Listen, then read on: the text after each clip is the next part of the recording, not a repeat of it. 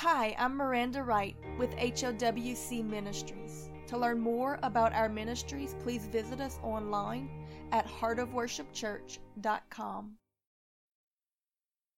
So back to our study on the names of God. And this one's a little bit tricky because there's actually several variants of it and different versions of it in the Old Testament. So I kind of clumped them all together. There are some names that read out God of my salvation, God of our salvation, the God who saves, the rock of my salvation, the horn of my salvation. So I'm kind of lumping them all together under salvation. So tonight's name of God lesson message will be salvation. And of course, as many of us know, the name Yeshua, the word Yeshua, means salvation. So without going through all of the other variants, we'll go with Yeshua.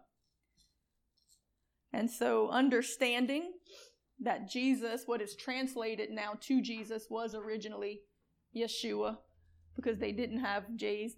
We kind of put that in the English, but originally it was the Yah sound. What we now say as Jesus was then Yeshua. So that means that this is probably the most important name of God to us, because we all need saving. So it's important to know and understand and believe that salvation is His name. Again, going through the names of God, we're actually going through the attributes of God. It's helping us to get to know who God is and to have faith in who He is. If it's His name, it's His attribute. It cannot be changed or denied. It is who and what He is. Isaiah 12 verse 2. You don't have to go there. You can go to Matthew 1:18 if you want, because that's going to be our larger section. But I love this verse. Isaiah 12 verse 2 says, "Behold, God is my salvation. I will trust and not be afraid. For the Lord Jehovah is my strength and my song. He also is become my salvation." So though the name Yeshua means salvation, the name that God is my salvation has been since Old Testament times, and through the prophets and through David, and many times he was referred to as the God of my salvation. He is my salvation. So even by the mere name, Jesus was a revolutionary thing. Matthew chapter 1, starting in verse 18, says, "Now the birth of Jesus Christ was on this wise, when as his mother Mary was espoused or engaged to Joseph, before they came together, she was found with child of the Holy Ghost. Then Joseph, her husband, being a just man and not willing to make her a public example, was minded to put her away privately." So they were engaged, but they weren't married yet. Then she was found to be pregnant. So he was just and kind and didn't want to make her a public spectacle, because the first assumption is that she obviously must have cheated. So he was going to put her away privately and not marry her. But while he thought on these things, he prayed about it and sought the Lord. Behold, the angel of the Lord appeared unto him in a dream, saying, "Joseph, thou son of David, fear not to take unto thee Mary thy wife, for that which is conceived in her is of the Holy Ghost. And she shall bring forth a son, and thou shalt call his name Jesus," or in the original text, Yeshua, "for he shall save his people from their sins." Now, the reason it says that is because that is the translation. You shall call his name Yeshua, because he will save his people from their sins, because that's what the name means. It means salvation. It means that he is here, that he saves us from our sins. This is such an important attribute of God, because if you don't believe that he saves you from your sins, then you really don't believe in God or Jesus or the name of Jesus or the attributes of God. So this is very important to wrap your mind around. The name of God is his attributes. To believe on the name of Jesus or Yeshua, which scripture tells us to do, is to believe that he saves his people from their sins. If you don't believe that, then you don't actually believe on the name of Jesus or in the attributes of who God is. And we know that Hebrews chapter 11 verse 6 tells us that without faith it is impossible to please God. For he that comes to God must believe that he is, by implication believe that he is God, therefore that he has the attributes of God, and that he is a rewarder of those who diligently seek him. So you can't please God if you don't believe God. And if you believe God, then you must believe that he is God and has all the attributes of God. And if you believe that he is God and has all the attributes of God, including that he can save you from your sins, then you will diligently seek him in order to achieve that. And if you seek him, you will find and be rewarded. That is the gospel message in one verse. So don't just believe that Jesus exists, but that he is who and what he is, that he is truly salvation. Believe his words and teachings, because he is the Word made flesh. And if you don't believe those words, then you don't believe Jesus. They are one and the same. He is the Word, and salvation is his name. Now, if you continue to read in that passage in Matthew, the next couple of verses, another name is given for him, which is Emmanuel, which was a prophetic name given from the Old Testament, which means God with us. So there's two names given originally, Yeshua, which means salvation, and Emmanuel, which means God with us. The Lord God, according to the names and attributes, came among us to bring salvation. That's the declaration given at his conception and given to Joseph, that you're going to name him this because it is the Lord God himself come among us to bring salvation. It's the Word of God manifested in the flesh through the man Jesus. David prayed in faith for redemption, and that prayer, though prayed thousands of years before the birth of Jesus, was answered in Jesus. See, God exists outside of time, and that's kind of hard to wrap our minds around. A lot of the wrong concepts of God and wrong theologies can stem from the fact that people try to give God their attributes and try to put God in their time frame and in their limitations. God does not exist within the realm of time. Time is part of creation. Time and matter and space are all created. You need all three to work together, but God was outside of that when he created those things. God always was, always is, and always will be. So you find these weird conundrums in prophecy, like whenever you read in Isaiah the prophecy that explains the crucifixion of Jesus, there are parts of it that are talking future tense. There are parts of it that are speaking in the right here and now as though it's happening in that moment, and there are parts of it that are speaking in the past. Yet at the time it was written, it was a future event, but it was God speaking, who does not exist within our time frames. So for us, we have faith looking back to what Jesus did. And when we believe that and have faith on that and have faith on his teachings and his words, then we are saved by those things. But for those who lived before him, they looked forward in faith. There were prophecies that it was coming, and they still had to live by faith. So God was outside of time, and depending on where we are, we just look to him because he is salvation. The Old Testament or the New Testament, it was always saved by faith. The question is are you looking forward or are you looking backwards? David prayed in faith for redemption, and that prayer was answered in Jesus. Our faith goes back to him and what he did. Their faith went forward. Listen to David's prayer of repentance. We're going to go through David's repentance prayer when he needed salvation from sin. It's a perfect pattern prayer of repentance that we can all learn some humility and sincerity from. I think, we all love the prayer. We've sang it, we've heard it, we read through it, but I never really looked at it until God gave me this message as a pattern prayer for repentance. Because you look at David as Old Testament and Jesus came to bring salvation in the New, but it was all by faith. David's prayer, praying forward, still was affected in the moment that Jesus was crucified and resurrected. So the prayer is still a perfect pattern prayer of repentance because it was in faith to the Lord. So for that, we're going to go to Psalms 51. And we're going to do the whole chapter because the whole chapter is his prayer. Have mercy. This was David's prayer. Of course, this was after he had sinned.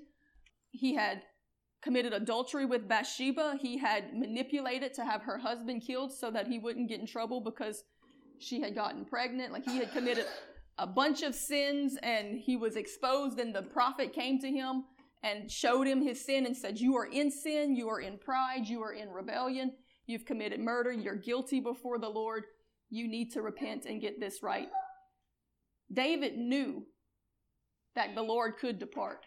You grieve the Holy Spirit and he won't continue to work with you or use you. David knew that because he had seen the Lord depart from Saul.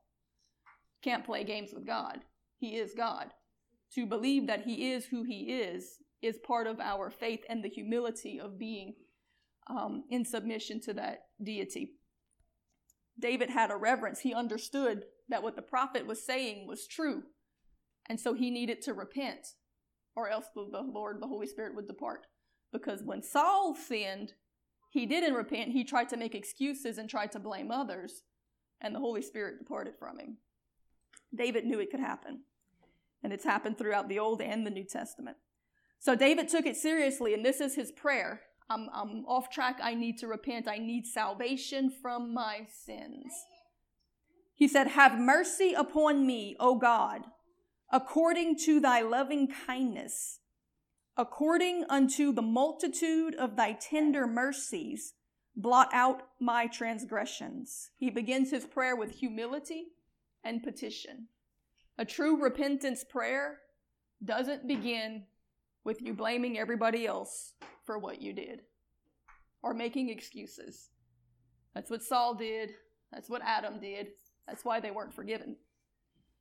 When a person comes for deliverance or comes to the altar and their first words are what everybody else is doing, I'm sorry, come back when you're ready. You're not ready. David began his prayer with humility, with brokenness, with reverence to God, honoring him, calling out to him, identifying who he was speaking to, and petitioning him for mercy.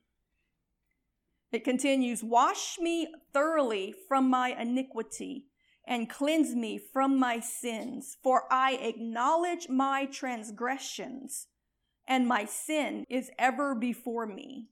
That's confession. Part of the salvation process is confession. Confessing your sins. Again, not blaming others or making excuses, but acknowledging what you have done. The Bible says that we must confess our sins to God and ask for forgiveness. And he showed his remorse for it by telling God that it was forever before him. This was something that was worrying, was eating at him. There was regret. Against thee and thee only, speaking to God, have I sinned and done this evil in thy sight, that thou mightest be justified when thou speakest, and be clear when thou judgest. He took responsibility for his actions, and he acknowledged that God would be right and just to judge him, to damn him. He humbled himself before God. Again, Adam and Saul did not do this. That's why their confessions were not accepted. Saul did confess. Actually, Adam did too. But they coupled it with blame, justifications, and excuses. If you justify yourself, then the blood of Jesus will not justify you. He is the defender of the defenseless. Make yourself defenseless before him, and he will be your defender. justify yourself, and he's going to back up, and you're going to have to be your own advocate in the courts of heaven. And that's not something you want to do, because the devil's a pretty good prosecutor, same difference. All right. So David took responsibility for his wrongdoings. He acknowledged that it was a sin against God, that he had hurt God by doing it. He continues, "Behold, I was shapen in iniquity, and in sin did my mother conceive me." Adam acknowledged the inherited sin and the need for salvation from conception. The importance of this, I think, is that recognition that even if you don't know that you did anything wrong and there's nothing that you can think of to say, okay, I sinned, I did this, we're still all born into sin because of Adam's sin. Because Adam sinned, that evil spirit came to him, he agreed with it, then his children who were born after him all inherit that thing. So we need God to save us from it, to cleanse us from it, to remove it. So David acknowledges the inherited sin. There's no excuse. Nobody can say, I don't need salvation. Everyone is born into sinfulness, and they all need redemption. It continues, "Behold, thou desirest truth in the inward parts." Speaking about God, he desires us to be truthful in our inner parts to ourselves and to him. "And in the hidden parts thou shalt make me to know wisdom." God desires and requires that we be open and transparent with him, to trust and to seek him with humility, and he will show us what we cannot see, even about ourselves. When you come to God, it's important to say what David said in one of his songs, "Search me and see if there be any wicked way in me." When you pray, there may not be things that you can remember, but if you sit there and let the Lord search your heart, he'll bring things to your understanding and to your remembrance. Even after you're saved, you're going to continue to grow because he's going to continue to show you things, and you have to surrender to that in humility. His prayer continues, "Purge me with hyssop, and I shall be clean. Wash me, and I shall be whiter than snow. Make me to hear joy and gladness, that the bones which thou hast broken may rejoice." In this, the imagery and the wording, when Jewish people spoke, they spoke with imagery. They painted a picture with words that you could draw things from. David is expressing the brokenness and hurtful regret for his sins and trespasses against God as equivalent to the aching of a broken bone, and how much you desire to have that mended. If you've ever broken a bone, you can understand the intensity of this description. He's saying the sin within me, when I realize that I've sinned against you, that I've hurt you, that I'm out of right standing, it aches within me like a bone, and I desire for it to be mended. A broken bone. David, again, was a shepherd. He understood these things. When a lamb was rebellious, there were times when a leg might be broken, and then it would be more desperate for the hands of the shepherd to tend to it. "Hide thy face from my sins, and blot out all mine iniquities. Create in me a clean heart, O God, and renew a right spirit within me." In this part, David was declaring his faith in God's words and promises to give us a new heart and to give us his spirit so that we can walk in obedience to his words and teachings as spoken by God through the prophets. There were prophecies in the Old Testament where the prophets would say things like God is going to give us a new heart. He's going to take away our heart of stone and give us a heart of flesh and put his spirit within us. And then we will walk in his statutes. And then we will obey his commandments. And then we will be saved. He will save us from our sins when he gives us a new heart and his spirit. He is salvation. He can do it. This is what it's going to take. So David is asking for the fulfillment of this prophecy so that he can walk in right standing. He's acknowledging that he doesn't have the strength to do it in and of himself, but he believes that it can be done through the power of God's Spirit, which is grace. In fact, in the Old Testament, when it prophesied about what would happen whenever God was pierced for our sins, it says that it would give to us the spirit of grace. That's the Holy Spirit. Grace is simply the power of the Holy Spirit released to us and through us. Cast me not away from thy presence, and take not thy Holy Spirit from me. David was acknowledging that God is not contained or restrained by man, but man is at God's mercy, and his Holy Spirit can depart if we grieve him, just like David had seen happen to Saul before him. Restore unto me the joy of my salvation, and uphold me with thy free spirit. Then will I teach transgressors thy ways, and sinners shall be converted unto thee. Basically here, David was praying, God, make me an example of your mercy, grace, and power to deliver, so that I can then be a witness to others of it.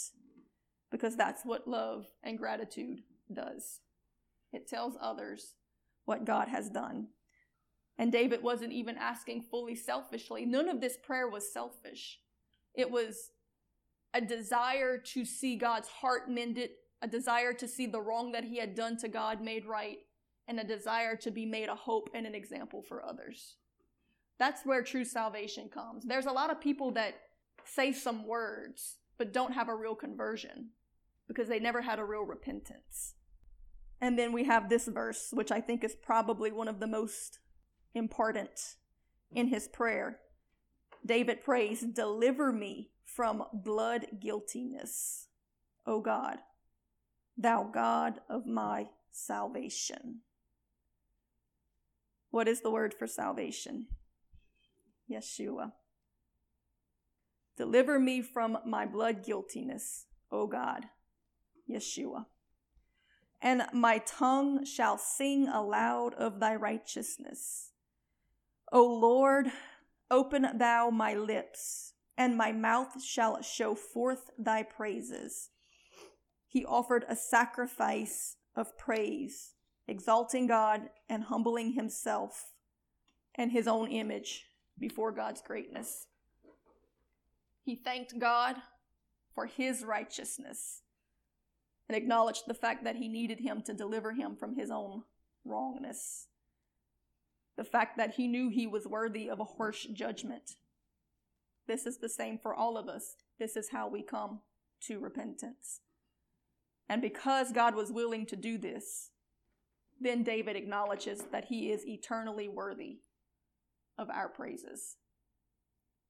For thou desirest not sacrifice, else would I give it. Thou delightest not in burnt offerings. The sacrifices of God, or a broken spirit, a broken and a contrite heart, O God, thou wilt not despise. God does not want our works in reference to salvation. Trying to earn your way back into a place of worthiness or high standing with God is pride. It's pride to think that we can do it. What he really wants is us to be broken over our sin and selfishness, to seek him for help so that we won't do it again. He isn't waiting for you to fix it. He's waiting for you to acknowledge that you're the one that broke it, and ask him to fix it and take your hands off of it or out of it so he can. The passage concludes with, do good in thy good pleasure unto Zion. Build thou the walls of Jerusalem. Then shalt thou be pleased with the sacrifices of righteousness, with burnt offering and whole burnt offerings. Then shall they offer bullocks upon thy altar. So works don't save or make righteous. Only repentance, even in the Old Testament where we are. Only faith in who God is, and in repentance and in seeking God for forgiveness with humble confession, so that he will cleanse and strengthen you by his Spirit. That alone will save and empower you unto obedience or good works, which will then be able to be performed. The offerings have to be given with clean hands and a pure heart. David acknowledges that God doesn't want the burnt offerings. He wants the broken heart. He wants you to be broken over your sin. That was why the sacrifice was instituted in the first place, because you were supposed to love the little animal. It was supposed to be something that you raised in your own house. And then when it died because of sin, it would make you broken and regretful so that you wouldn't commit that sin again. God was trying to show them, I'm going to have to do this to my lamb one day. Sin is going to cost something. When you do things your own way, it always hurts others and it costs something. It's going to be damaging. I want you to be broken over that. I want you to understand that so that you won't do it again. And David says, once this happens, then you can bring the offerings with a pure heart and clean hands.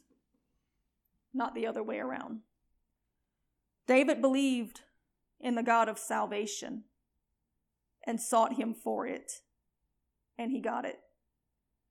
Saul thought that he could stay in his sin and the God of salvation would be okay with it, but he wasn't. Hebrews chapter 2, verse 1 says, therefore, we ought to give the more earnest heed to the things which we have heard, lest at any time we should let them slip. For if the word spoken by angels was steadfast, and every transgression and disobedience received a just recompense of reward, how shall we escape if we neglect so great a salvation, which at the first began to be spoken by the Lord, and was confirmed unto us by them that heard him, God also bearing them witness, both with signs and wonders, and with diverse miracles and gifts of the Holy Ghost, according to his own will. This is the New Testament, and it's basically saying the same thing that David understood in the Old Testament, that Saul missed. Saul didn't take it seriously. He lost that salvation. He neglected that salvation. He didn't reverence. He didn't obey. He didn't trust God. He thought he could get over on God. He thought he could keep his sin, and God would be okay with it. Here in the New Testament, the writer of Hebrews is telling us, what do we think will happen if we neglect so great a salvation that Jesus has given us, has paid for with his life and with his blood, that has not only been spoken in the Old Testament, it was just prophets that were speaking these things forth. We have a testimony, we have a witness, we have examples, and we have proof through diverse miracles and gifts of the Holy Spirit.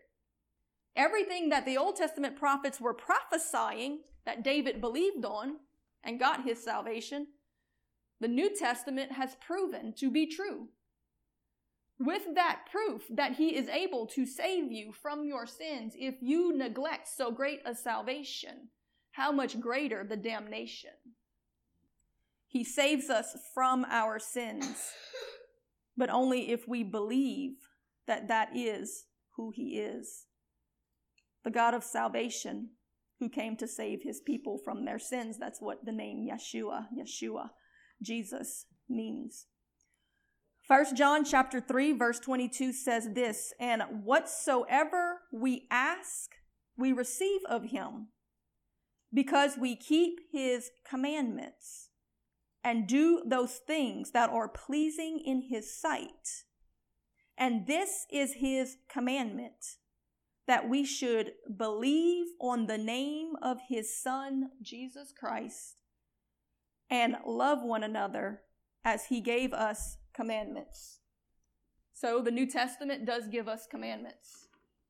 And it says that we will please him and remain in him if we keep these commandments. And two of them listed here is to believe on the name of Jesus, which means we have to believe that he saves us from our sins, and we have to love each other. Can you do that? Those two things, to believe that he can save you from your sins, to be willing to walk away from those sins because he has the power to do it. By faith, I believe it. He gives me the grace. I will do it. I will walk in it. It can be done. And I have to love everybody else enough to tell them that and help them to believe it also. Have patience by his grace and mercy. There's kind of two big things. Believe. Psalms 68 verse 18 says this: Thou hast ascended on high. Thou hast led captivity captive. I'm trying to show you that there really is no division between the Old Testament and the New. The God of salvation of the Old Testament and Yeshua, the one who saves us from our sins in the New Testament. Because the words are the same. They're prophetic going forward. This is a description of Jesus. Thou hast ascended on high. Thou hast led captivity captive. Thou hast received gifts for men. He gave us the gifts of the Holy Spirit. Yea, for the rebellious also, yet while we were still sinners, he died for us, that the Lord God might dwell among them. Emmanuel, God with us. Blessed be the Lord, who daily loaded us with benefits. Even the God of our salvation, daily he makes that grace and mercy available to be the God of our salvation, to save us from our sins. Selah. He that is our God is the God of salvation, and unto God the Lord belongeth the issues from death. He overcame death, hell, and the grave. But God shall wound the head of his enemies, crushed the head of the serpent, he made him his footstool, and the hairy scalp of such a one as goeth on still in his trespasses. Every word of this was a reference to Jesus. In the New Testament, it was prophetic, but it also says that he will crush the head of those who continue still in their trespasses, in their sins, though he has given them a way of escape from it. Sinners will be judged without excuse. They've been given the way of escape. It's been offered. Salvation from your sins are available. Not just salvation from hell, which many will believe, oh, he saves me from hell, I'm not going to hell. That's not in his name.